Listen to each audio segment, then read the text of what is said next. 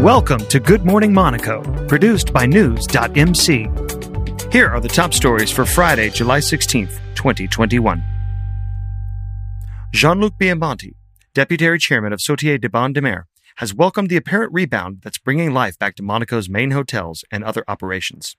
Speaking on Thursday to French-language newspaper Monaco Matin, Mr. Biamonti said that SBM is placing itself to make the most of the economic recovery.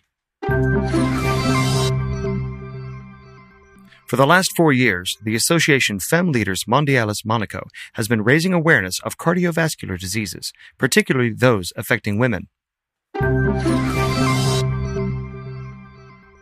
6 Monaco residents tested positive for coronavirus on Thursday, July 15th.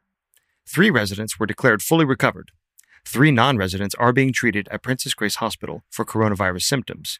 Meanwhile, 53 residents with mild symptoms are recovering at home. Free access to Art Monte Carlo on Saturday.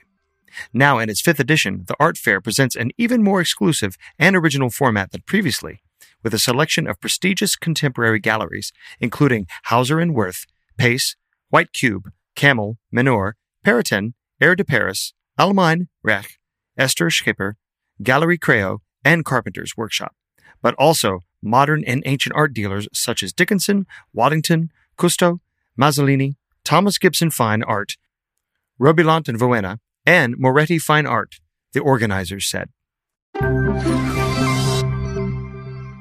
Fans of Formula One were treated to a first look at the 2022 season car on Thursday, July 15th, ahead of the British Grand Prix. As you can see above and below, the car has undergone a significant overhaul in design, owing to a long list of regulation changes for the coming season and beyond. Get the latest top stories from and about the Principality of Monaco every morning, Monday through Friday. Subscribe to our free newsletter at news.mc/newsletter.